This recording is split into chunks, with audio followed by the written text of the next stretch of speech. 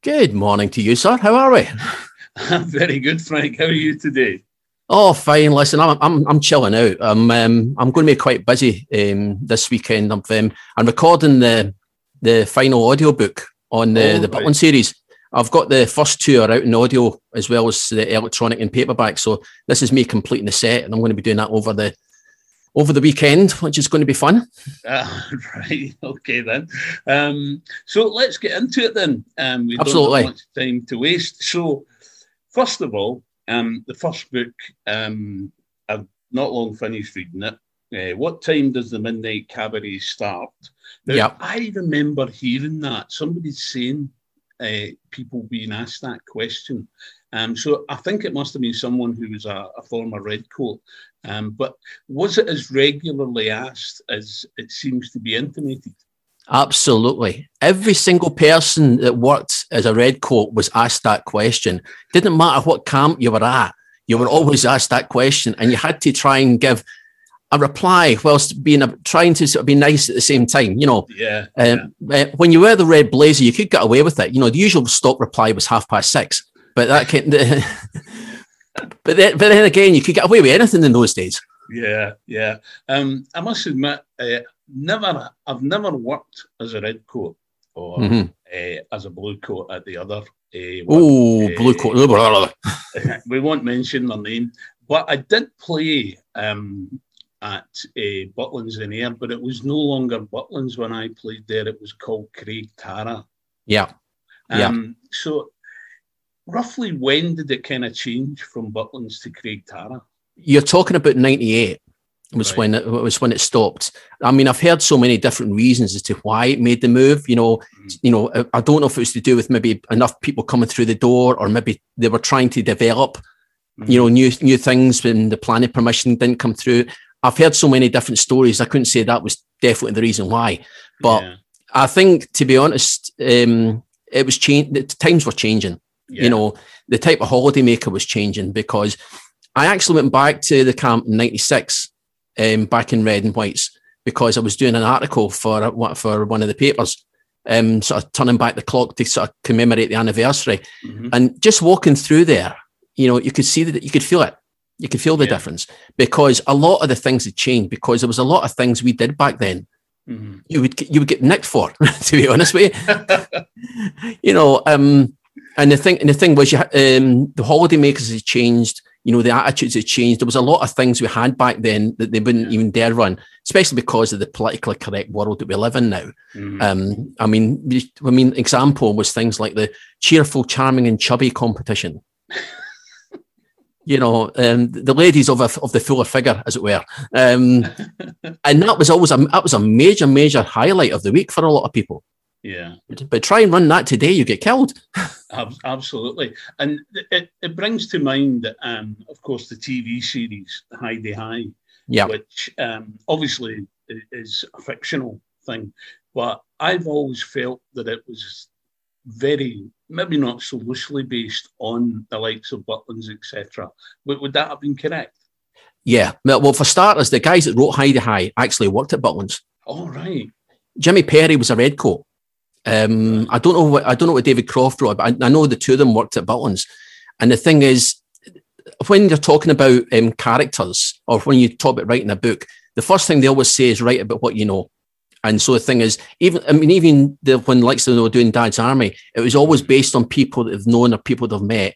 Yeah. And the thing was, Hi-de-Hi was based in the 1950s, but a lot of people could relate to what was going on in that TV series, to what was going on at the time. I mean, people used to say the Spike character was me. The wannabe stand-up comedian who fell in love with a fellow Redcoat, and we had our own version of Ted Bovis, Big Joe. Right. Fantastic singing voice, comic time was absolutely fantastic, always a guaranteed favourite. So when people saw what was going on the TV, but they didn't, they tried to sort of relate that, because we were sort of in the latter stages of that era. Yeah. And I mean, we were given instructions not to say Hi-de-Hi to people at the start of one of the seasons. It was 1983. We were told, on no account do you mention Hi-de-Hi. Right. And of course, the one thing about Redcoats, they're not one for sticking to the rules. Well, I must admit, I did get that flavour throughout the book, that, shall we say, the rules would be bent to a certain point. And I think it comes across quite clearly in the book that even though they were bending the rules, the Redcoats pretty much knew how far they could push, before it would be, as it says in the book, they would be sent up the hill. Oh, yeah. I mean, when the thing with the hill, if you get sent up the hill, that was the ultimate deterrent, because your purpose there was to make people's holiday special. And you always be there, never turn up late, and you make sure they have the best possible time. If you didn't deliver that, then you are definitely up the hill. But what you find is when you went to the different camps, their sort of restrictions, they were a bit more formal the further south you went. Yeah.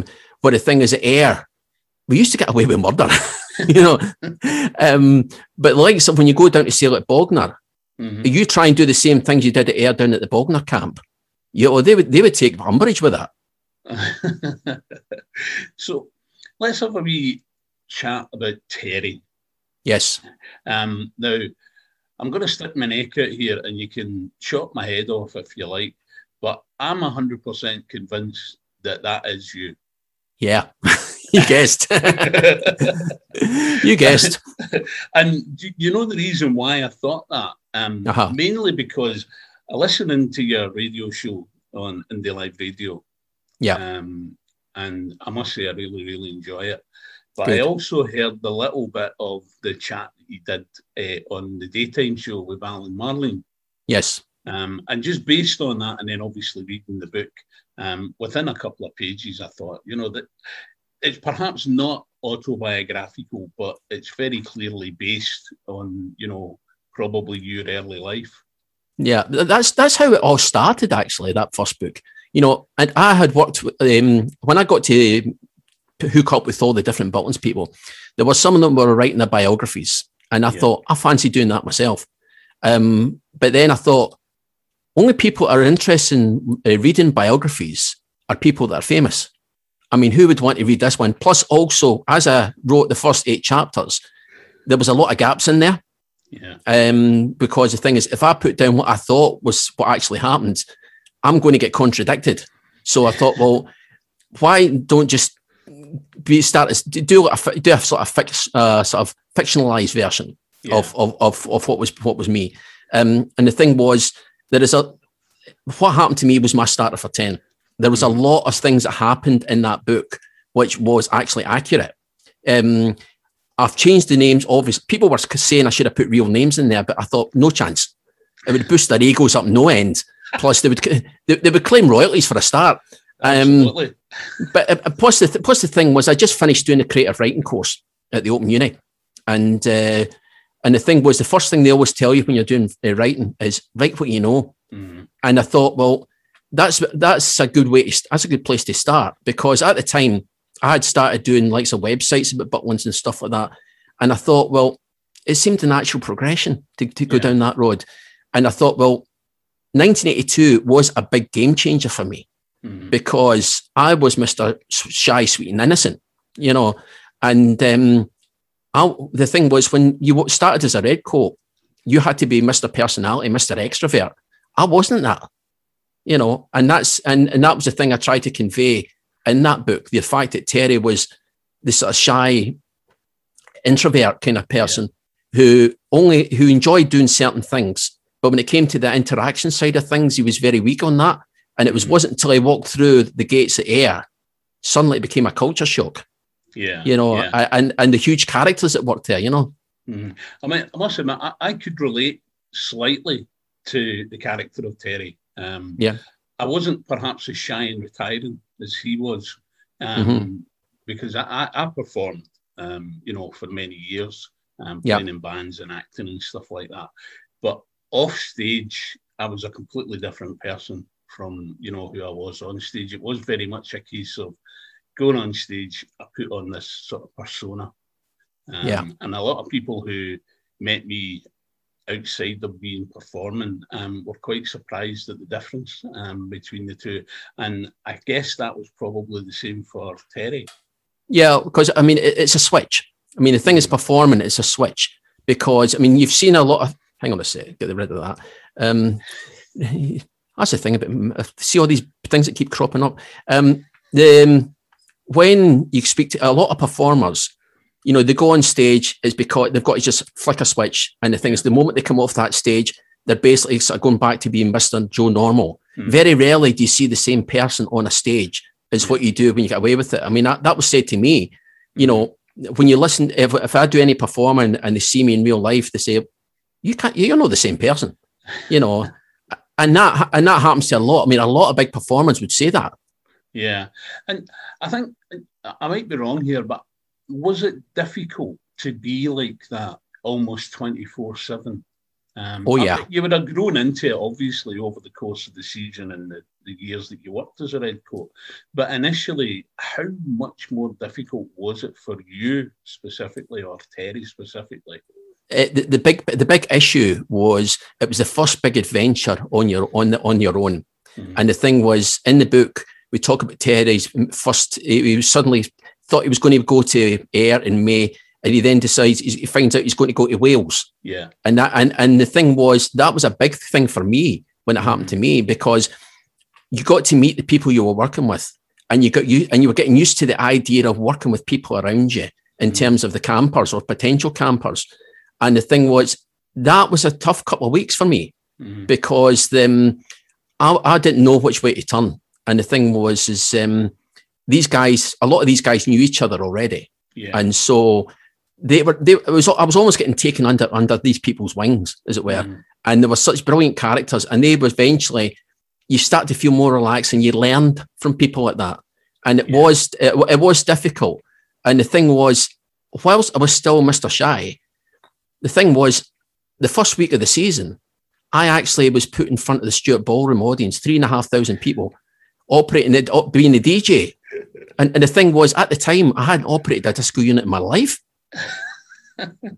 and see the thing in the book when we're talking about how we ended up on that. Yeah, that's true.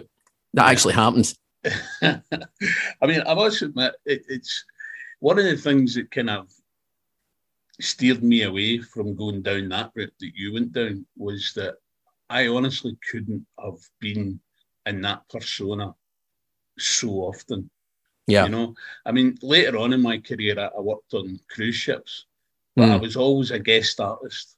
I was never, cruise staff, because I couldn't go about with a smile on my face 24/7. And if I wanted to hide for the passengers, then I could do so. Do you know what I mean?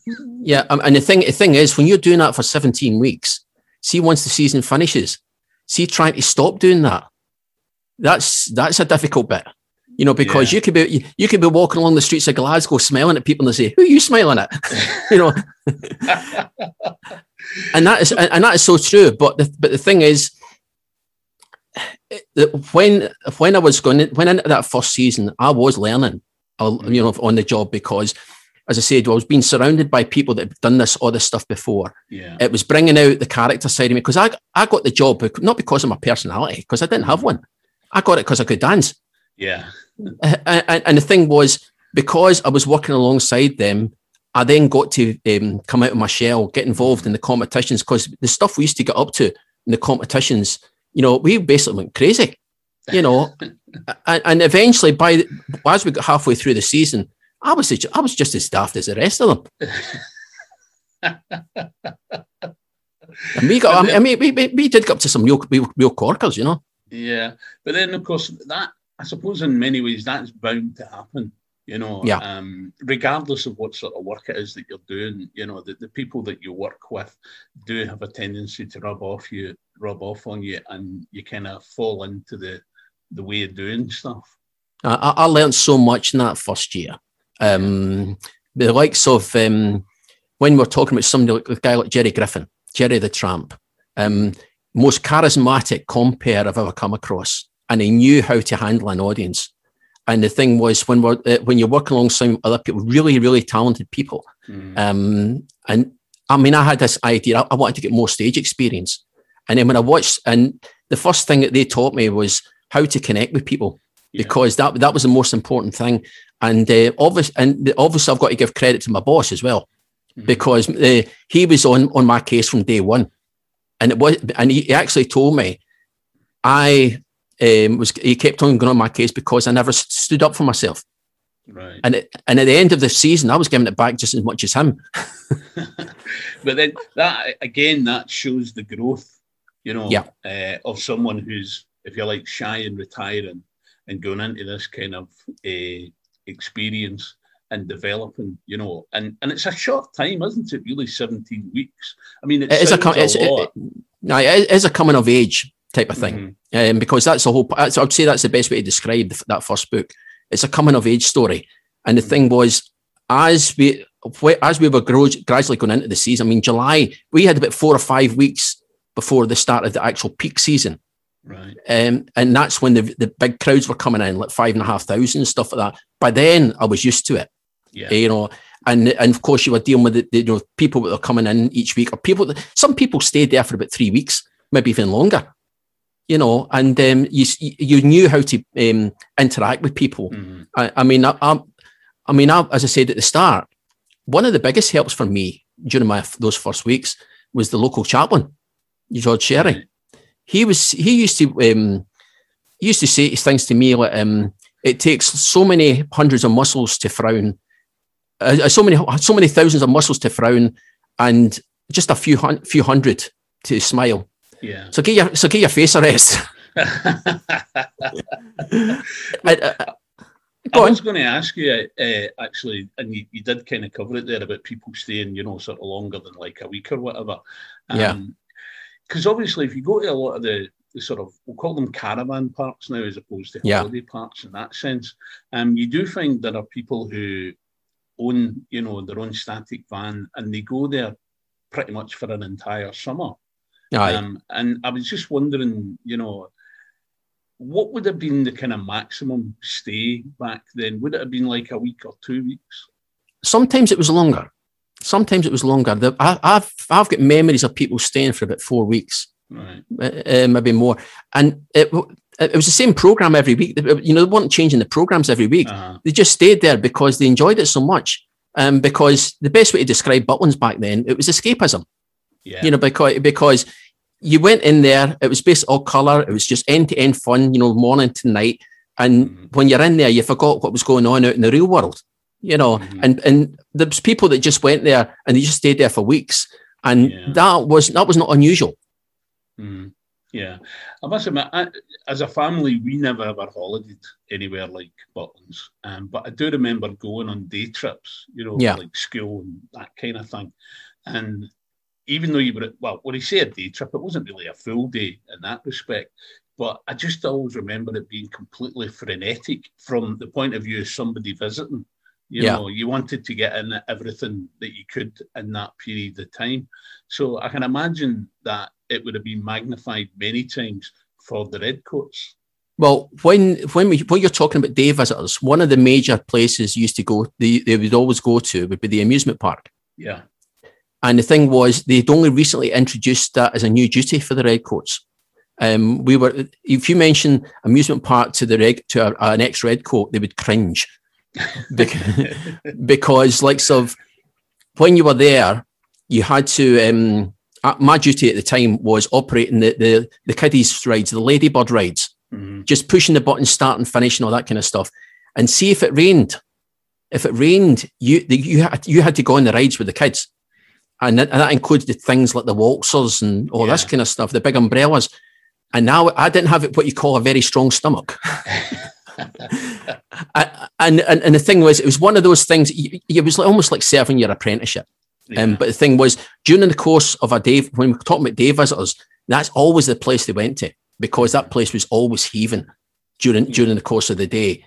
And it was frenetic. But certainly the likes of I think that was really where it made its main money, to be honest with you, because people always used to. It was a great place to go to for the day. Yeah. And they say, I mean, I do have quite vivid memories of going to Butlins at Ayr, as a youngster with school and various different sort of groups and stuff like that. Yeah. And I probably at the time I was thinking to myself, this would be great to be here. All summer long, this would be a great place to be. Probably wouldn't have been, but when you're a youngster, you know, that's just how you kind of think, isn't it? Well, the thing was, is when you went there, you didn't go there for the money, because our wage there was £38 a week, and we were working 90-hour shifts. And the thing was, we were having so much fun. Plus, that fact is, we were helping to make people's holiday specials. That's why when you speak to a Redcoat now, 30 odd years on, it holds special memories for them. It meant so much to them being a Redcoat, because it was such a major thing in their lives, because it was life changing. And in the book, being a Redcoat was life changing for Terry. And it's the same way being a Redcoat became life changing for me. Yeah, and I think as well, it was a great springboard, wasn't it, for a lot of well-known sort of comics and singers and that, you know, went on, you know, from there. Was there anybody in particular that you worked with during your time at Air? You don't have to name names if you don't want to, but you went on to, you know, a kind of much better career within show business. Well, in terms of, when I was in my first season, one of the guys on the resident review company was a guy called Dougie Small. Mm-hmm. Dougie Small ended up winning New Faces. All right. Yeah. I remember that name now that you mention it. He always used to dress up as Superman. I remember him. Yeah. Also, I've worked with like some Mary Gordon. I've been in the camp when Mary Gordon Price was a member of that resident review. Right. Charlie Drake's son was a compere there one year, and when it comes to the actual Redcoats themselves, I would say the most famous one I can think of is a very well-known Scottish DJ by the name of Gary Marshall. Oh, right, yeah. Gary Marshall, king of the junior disco. That was him. I would say that was him, but I mean, the likes of there was a lot of very talented performers when I was there, but I think none of them actually sort of made it to sort of the big leagues. But the thing was, there were so many really talented people during that time, you know. Mm-hmm. I mean, there was one guy who was the best. He was a brilliant character actor, putting in performances and all that. And he finished up working at an airport. Yeah, you know, and it was never sort of the big names. I mean, I did get to chance to work with the names I mentioned, you know, through the reviews and the cabaret and all that. But I think when you become a Redcoat, I mean, nowadays it's all about discovering people. Yeah. You know, when back then the whole point of being a Redcoat was to just try and make people's holiday special. Mm-hmm. You know, but now it's a case of, you know, does my hair look all right? Or I mean, audition. You have a Redcoat audition, for goodness sake. It's not I mean, I got the job. One of the things that helped me get the job was I told them I had radio experience, right? And this is how I got the thing at the getting in front of the Stuart Ballroom on a Saturday night. I told the boss that I had radio experience, hospital radio experience, and he said, "Great, we'll make use of that." But what I didn't tell him was that my experience was hospital radio Paisley reading out the horse racing results on a Saturday afternoon. And next thing you know, and the thing is, the phrase was, you said you could do it when you wrote in. Yeah, and that's a common phrase that's used, and a lot of Redcoats go in because of, say, one thing and eventually develop into other things. I mean, you look at somebody like Charlie Drake. Charlie Drake was the jiu-jitsu instructor. Right. You know, and he eventually became the stand-up comic legend that he was. You know, so a lot of people go in for one reason and they learn as they go along. Mm-hmm. And when you're talking about launching pads, being surrounded by all that setup, the professionalism, that gives them the confidence and the belief in themselves to sort of move forward. Because I think if I hadn't been working at Butlins, I don't think I'd be doing what I'm doing now. Yeah. And because of the whole Butlins experience, I know at the end of the first book there, you talk about, maybe going back for the next season, Yeah. And obviously you do go back, based on what's happened. But when you started out, did you ever, even for a minute, consider that A, you would last full 17 weeks, and B, you might possibly return for another go at it? Well, at the time, I just thought I just went into it as a dream job, a job that I never thought I would get in the first place. because at the time, as far as I was to believe, there was a big waiting list of people wanting to get in there. And the thing was, during the first 6 weeks, you were under the threat of the sack or being sent up the hill if you didn't deliver. And there were times when I did struggle. I didn't think I was going to last the 17 weeks, but there was no way I could walk away because there's no way I could explain to my parents why they're packing the job, you know. And at the end of it, when it came to the final season, you know, when it came to the final week, everything was falling into place. Yeah. And when we did the weekly au revoir, I got introduced onto the ballroom floor by the manager. And because he'd given me such a hard time during the season, he gave me the best references I've ever had. And I just thought, I want to do this again. Yeah. You know, it was not until the end of the season, because you had this sort of lingering doubt in the back of your mind because you didn't know what you were going to do. Next thing you know, end of the season, you think, oh, I want more of this. And I know there was an average time scale for a lot of Redcoats for 3 years. I thought, well, if the opportunity arises, I fancy doing that again. And for me, I think that sometimes it's better to get that nod of appreciation from your peers, you know, rather than, you know, like the people who see you only for a short period of time, but enjoy, you know, whatever it is you're doing, and they enthuse about, you know, how great you are and stuff like that. Because the people that are important really are the people that you work with. And in that situation, the management team, who obviously will have a great deal of experience themselves. Yeah, I mean, I think the management team definitely deserve a lot of credit, because, I mean, yes, while I was working alongside big characters, they could see I was employed for a specific reason, was getting up to people up to dance. Yeah. And so the thing is, they were doing everything they could to possibly encourage me. And if I did something wrong, they were the first ones to jump on me from a great height. And because I was not used to this kind of setup, I did struggle to begin with. And eventually, I mean, I think also what certainly helped was when I ended up meeting my good lady there.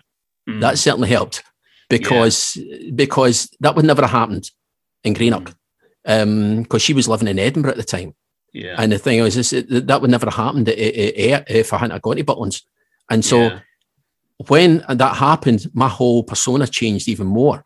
So the thing is, I had all these things coming in different directions, and suddenly I felt I'd made the transition from being the sort of the shy schoolboy to the sort of the young adult, you know. And it was by the end of the 17 weeks, and it's the same thing with the Terry character, is he was looking for direction, and the thing was, at the end of it, he found the person he wanted to be, and the person he wanted to be with. Because way back then, I had a better idea what I was doing, what I wanted to do, you know. And the fact that my good lady was with me, that made a big difference.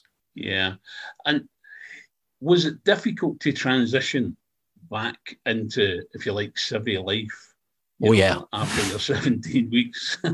Oh yeah. I mean, we did touch on that briefly when we used to do things at the camp, like smiling and saying hello to passers-by, people who don't even know by name. Sometimes we'd be walking past, maybe trying to pinch some people's chips, you know. And it took a good few weeks for that to rub off, because you'd been used to doing it, because they were very strict. This was something you had to do as a Redcoat. When you were up from 8 a.m. till 1 o'clock the following morning, you had to be immaculately dressed, and you had to smile, and you had to say hello to people. I mean, there were examples of, you'd have the entertainments manager be standing at the window of the Stuart Ballroom, where you'd look down on the main road of the camp. They would see a Redcoat walking along the road towards the Stuart Ballroom, and he would watch to see if they'd actually said hello. Yeah. If they didn't say hello, he would tell them to go back down the stairs, go back to the end of the camp, and do it again. and this is how important, because see, if you didn't say hello to a camper, very often a Redcoat could get in trouble for that. Yeah. And it was ingrained in your mind. And so things, when it became habit forming, it was difficult the moment the red jacket came off. You know, I describe that as a bit of a Clark Kent moment, to be honest with you. And you're then saying, I've got to get back to some kind of normality. And it's a huge buzz. And it's a difficult thing to replace it with. And I think that's why a lot of people moved on to the performance side. You know, whether it's either doing stand-up or doing singing or whatever, or even likes the radio, you were looking for something to replace that, you know. And to me, to a certain extent, that's where radio came in. Yeah. You know, and I ended up doing 10 years of stand-up as well. Right. So what sort of how did you come to be doing the stand-up? It was through Butlins. It was because of Butlins. 1983 season. I saw how a lot of people were trying to develop characters, right? We had the guy, Big Joe Byrne, an absolute legend. He was about 20 stone, and he used to walk about dressed as a schoolboy and selling badges. And the thing was, a lot of people were adopting some kind of characters. And the thing was, in the 1981-2 season, I was a Butlins answer to John Travolta because of my dancing. And I thought, I want to try and create my own kind of character. And so I went into, for some reason, I don't know why, I walked into this shop and I saw these pair of plastic ears. And the things at the time, everybody was doing Prince Charles. Right. And I thought, sounds like a good idea. So I get a pair of plastic ears and I walk about the camp pretending I'm Prince Charles. And next thing you know, people are actually laughing and enjoying it. And while I was doing it, unknown to me at the time, Chris Drake, Charlie Drake's son, who was the compere at the time, he saw what I was doing. And then once we finished, we had a break before the next detail. He just says, do you fancy trying an act like that? And I said, well, I've never done it before. I said, well, I'll help you. And so he wrote about half a dozen gags. And he's teaching me stagecraft, walking on and waiting for laughs and all about timing and all that. And I walked on and I'm doing an act as Prince Charles. And I found myself, hang on, I'm getting laughs. Yeah. You know, and it was 800 people in the theatre. You know, I mean, to quote Mr. Billy Connolly, it was the best lax I've ever known. You know, I spent about 40 minutes. And the gentleman's excused me before I went on because I was so worried. And when I did it and I got the response I got, I thought, well, let's see if we can try and push this a little bit further. And so eventually the impressions became less. And I then started telling more and more gags. And eventually the gags became the main thing. Yeah. Then the following year, I was asked if I fancied doing a spot in one of the bars, in the Conti bar. So I ended up doing a half-hour spot on the Continental bar. But the thing is, I was always wanting to get in the Redcoat show, doing stand-up. And eventually what happened was at the end of the final season, that's exactly what I did. And it was after that finished, I thought, well, let's try and see if we can do that in the outside world. And so I ended up doing talent shows and stuff like that. And we were doing, the talent shows around, like I said, the East Coast area and stuff like that. And it kind of evolved from there. Yeah, yeah. Because, I mean, that period in the 1980s obviously was a very difficult time. Because of, Margaret Thatcher and her policies and shutting down lots of industry and what have you. Yeah. So I imagine that it would have made it even more difficult for you when you'd done your 17 weeks and you go back into Civvy Street to even consider, in inverted commas, a normal job. It was difficult, but I think, when after the 84 season, I got engaged in 1983. I knew it wasn't going to last. Yeah. And so the thing is, when we came to the 84 season, we knew that was going to be our last season. And so we then realised we had to get some kind of work after that. And I got a job in Edinburgh. Wendy got a job in Edinburgh as well in the health club. And it was while I was there, I was kind of saying, well, I don't want to sort of say, right, that was the 3 years at Butlins, that's it, thank you very much. Yeah. I thought, well, I learnt so much there. Why don't I try and put that to good use somehow, even if it becomes a hobby? And eventually what happened was I did the talent shows around the Edinburgh area, Dalkeith and all this kind of places.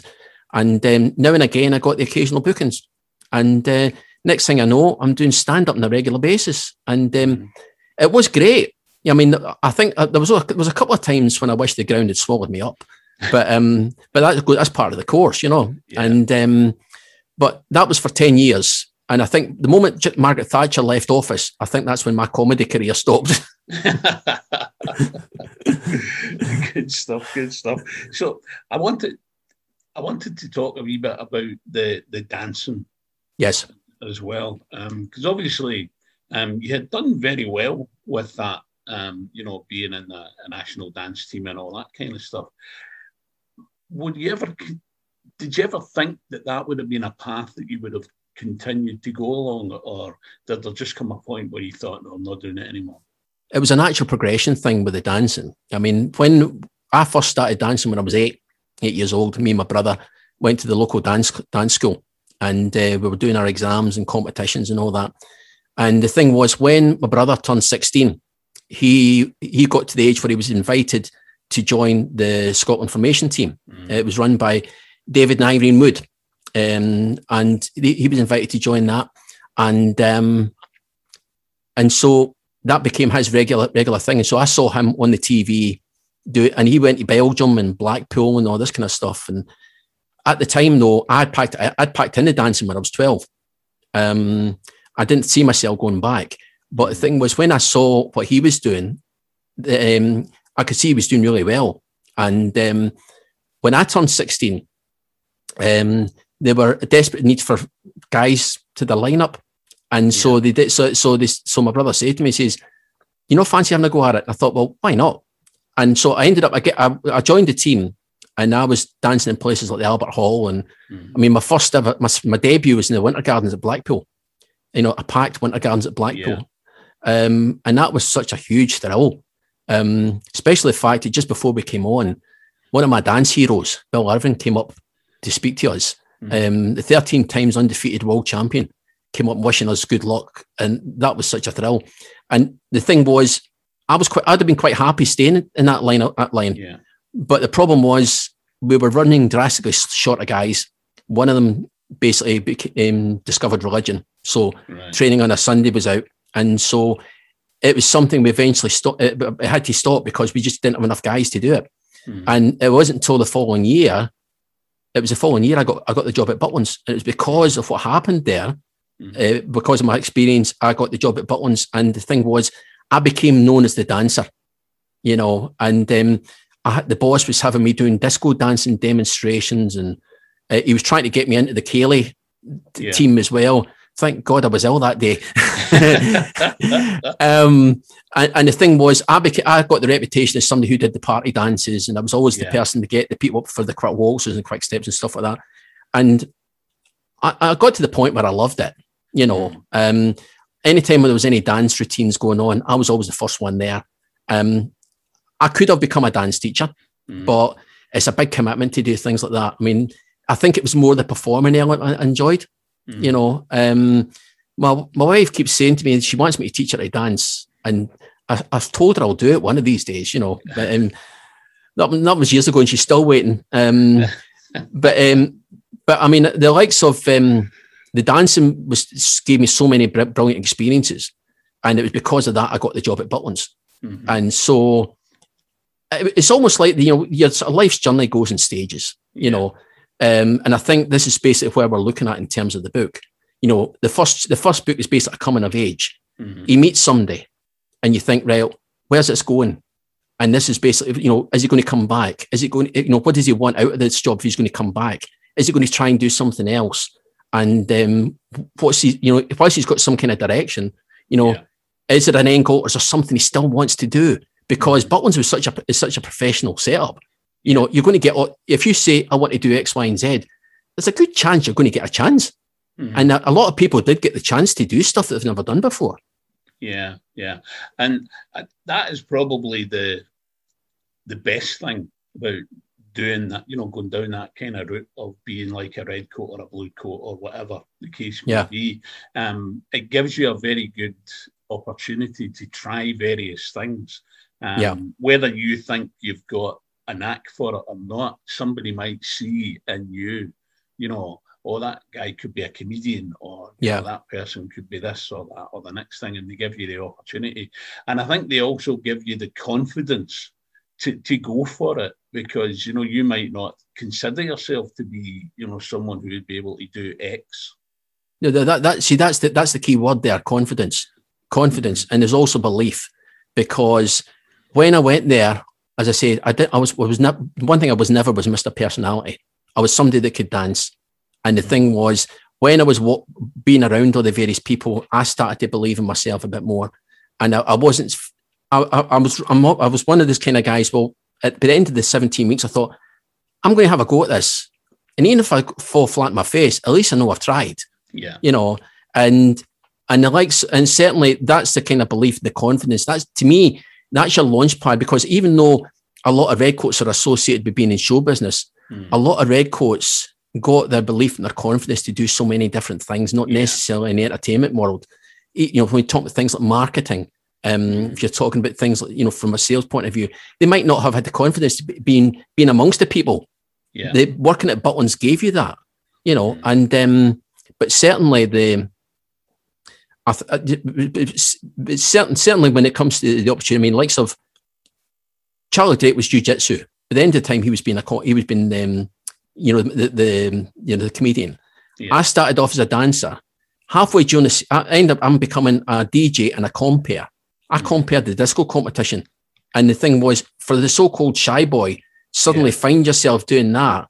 You know, it's such a huge step up, and the rewards that you were getting was absolutely amazing. You know, I mean, the money was rotten, but who cares? Yeah, I mean, and that's the thing. I think, you know, a lot of people probably wouldn't have realised, you know, at the time, just sort of how poorly, you know, the redcoats were paid, and probably how much time they actually spent doing their job. Yeah, I mean, we started off. You had to be up for 8 o'clock in the morning for breakfast. Smartly dressed with a smile, all that jazz. You worked until about 12:30, 1 o'clock, but then everything had shut down. If you were involved in the Redcoat show, that you would be rehearsing until 3 o'clock in the morning, and you still had to be up for 8 o'clock. If you were involved in the Midnight Cabaret, then that would take you to about 3 o'clock as well. So you still had to be up in time, and it was a regular thing, you know. But very often the adrenaline would kick in, you know, and the one thing you were told was never be late for anything, and it was, everybody was so focused. You know, there was a team of about 30 or 35 of us or something like that, and every single one of them brought something to the table. They were absolutely brilliant. I mean, I know, look, we were just part of a big picture. You know, the Redcoats did one thing, but the thing is, all the other people at Butlins played their part as well. You know, the different departments. You know, we were just one element of the final product. But certainly from the Redcoat point of view, it was a game changer, and that's to a certain extent what life changes, and that's really what that first book's about. It's a culture shock. It changes a young man's life in terms of belief in himself and being around somewhere totally different. And it ends up, during the course of it, his life changes on a personal level because he meets someone. And that's because, to be honest, when I wrote this first book, I never for 1 second expected to be labelled under the romantic element. You know, that was never my intention. It just I kind of fell into that category, you know. But certainly with the likes of, when people read the book, they're going to see historical accuracy of what it was like working there, what it was like to go on holiday there. Yes, there's a lot of fictional stuff in there. It's like a fictionalized version of what happened to me. You know, that's the best way to describe it. But certainly it's the start of a journey. I mean, that's basically what part one is. It's a journey. And likes of that title, I couldn't call it anything else, to be honest with you. Yeah. I must admit, when I started to read the book, I love reading, you know, and I read lots of different types of books. And I started to read it, and I was probably a couple of pages into it. And that was the point where it was like, I can't put this down. Oh, that's good to hear. I'm so glad this program's recorded. And every time I picked it up to read, if I was going to have to go and do something, I was like, I don't want to do this. You know, I don't want to put it down. I want to know what's going to happen next. You know, I mean, I think one of the key elements of the book is it's bringing back a lot of memories for folk. Yeah. You know, because a lot of people, when they talk about the competitions like the Noblinese or the Cheerful, Charming and Chubby, you know, people can sort of look at it and think, I remember those competitions.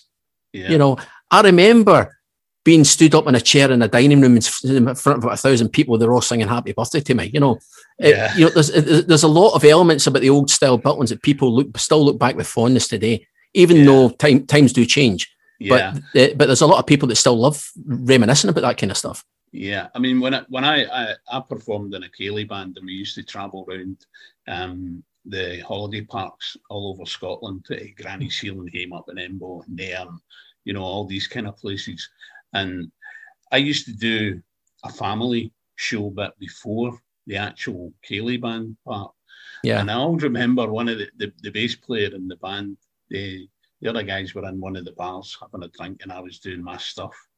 And for whatever reason, somebody from the staff had gone through and said, "You've got to come through and see this." And I used to do this competition where it was predominantly the kids that were taking part. And on the disco decks, we had some sound effects machines, and every sound effect, there was an action to it. Yeah. And this particular day, don't know why, but I just thought, do you know what? I stopped it and I went, right, kids, I want you to go and get your dad or your granddad or your uncle, whichever male is here with you on holiday, to come up on the floor with you. Mm-hmm. So that they all run off, and there's this one wee laddie's sort of still standing there. And I'm like, go on, go and get. And he's like, but I don't have anybody like that. I went, do you know what? See that man over there? Go and ask him. He won't say no. Yeah. So the wee boy trips across and saying to the guy, and I could see this guy was like, "Oh, I don't know about that," But of course he gets up, because you start getting the audience to G him up. So get them all up. And one of the actions was you played this particular sound, and they'd lie on the floor and wave their arms and legs in the air and scream at the top of their voice. And this was the bit where they went in and got the other guys for the band to come through, because they couldn't believe that I had these adults doing this childish thing, Aye. And somebody said to me afterwards, how did you know that would work? And I said, well, I didn't know it would work. I said, but the point is, they're there on holiday. They're there to have a good time. It doesn't matter if they make a fool of themselves. That's the key. That's the key thing. That's the key thing. Because I mean, on my first season, one example of the Noblinese competition, me and this guy were, because back then you were volunteered. If a red coat clocked you, you were volunteered to take part in this competition for the exact same reasons you're talking about. We were trying to get people up for the Noblinese competition. And there were a bit reluctant, to say the least. And so we clocked this guy sitting in a chair at one end of the ballroom and saying, right, come on, Noblinese competition, come on, join in. And says, I'm not getting up from this seat. So what we did was we picked up the seat, him still sitting on it. We carried him in, still sitting on his seat. We actually rolled up his trouser legs, And that was the kind of mentality we had. I mean, you look at some of the old photographs at the Butlins, even the other camps, you've got examples of the campers being carried in with their legs and their arms and all this kind of stuff. Yeah. And when you're doing things like It's a Knockout, it was always the redcoats who tried to persuade people to get involved. And for the reasons that you talked about, you're there on holiday, you don't want to just sit in there and look like an old sourpuss, Absolutely. And the thing is, when you're being marked, as soon as the audience see this guy's got the audience will play their part trying to get you to come up, and you can't say no, because you're not just talking about fighting either a kid or maybe the redcoats. You're talking about the thousands of people that are watching your every move. Yeah. I mean, I do remember as a boy, probably about, I don't know, maybe 8, 7, something like that. I can't remember where it was we were on holiday, but we were on holiday and we were at this show thing. And it was kind of like that. They were trying to get people up to take part in this competition. And I get dragged up, and it was who was the best Tarzan call. Oh yeah, that was the competition, and I won it. And I think that was probably the first time I'd ever won anything in my life. And I went about as if I was 10 foot tall. Aye.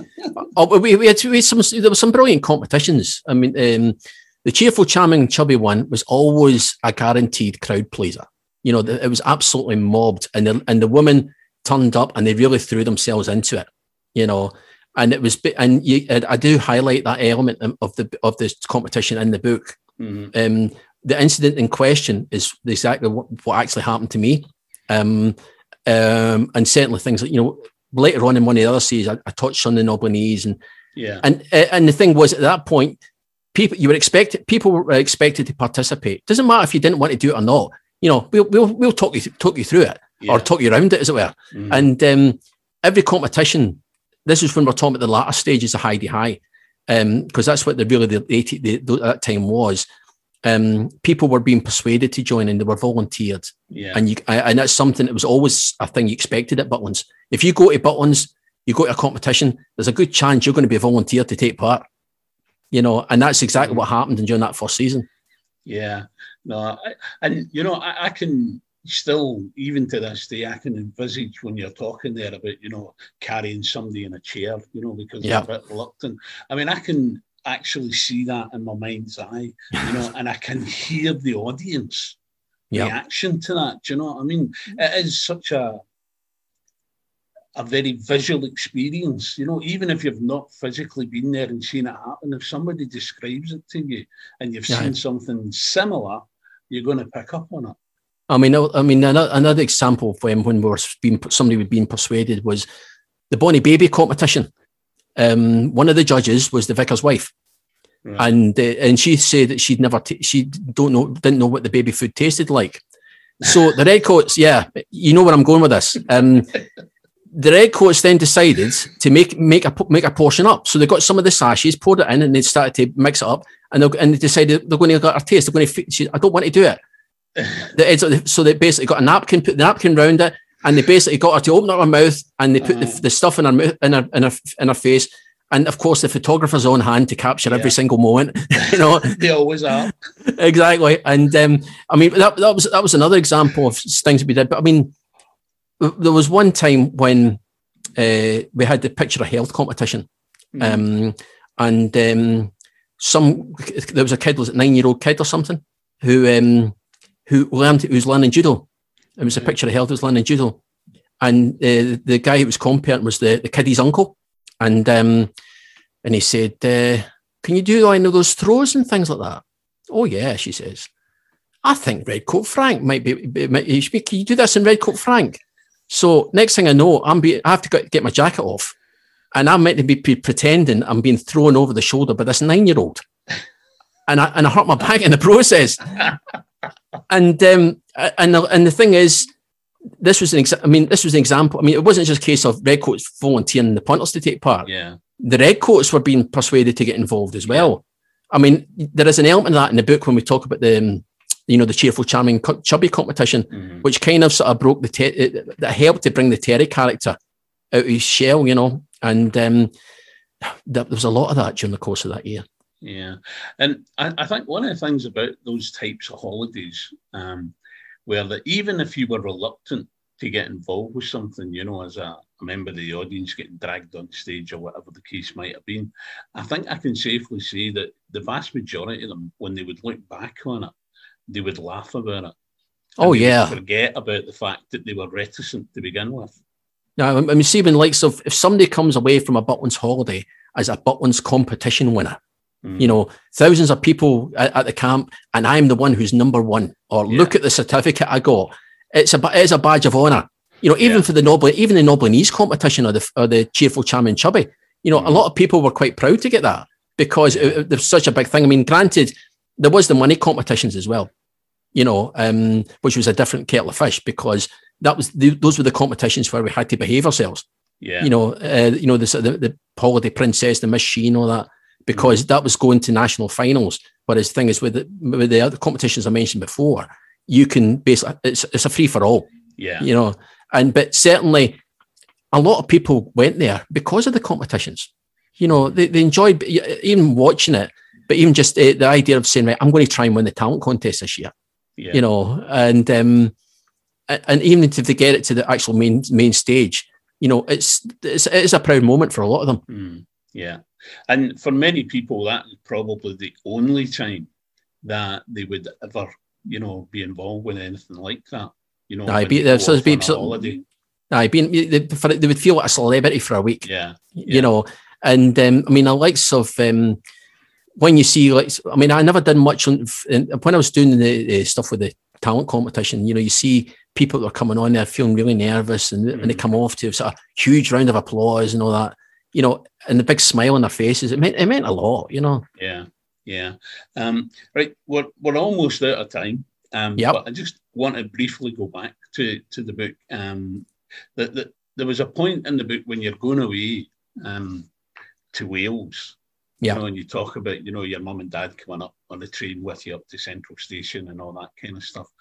And I must admit, it struck a chord with me. I remember the first time I ever went away anywhere without, you know, being with my family. Yeah. It wasn't to go to Wales in relation to a job or anything like that. It was actually going away with the Scouts. All right. To a summer camp. But I remember my mum and dad, you know, coming with me, and, you know, the fuss my mum would make about, you know, have you got this packed, have you got that packed, you know, have you got clean this, have you got clean that, you know. And when I was reading that, you know, I must admit I had a wee bit of a tear in mind, you know, because it just brought back a great memory, you know, of my own mum, who sadly is no longer with us. Yeah. But it was a sad moment, but at the same time, it was a great moment. Obviously for yourself and for Terry, because it was the start of that adventure. That was it, an adventure. That was it. It's an adventure.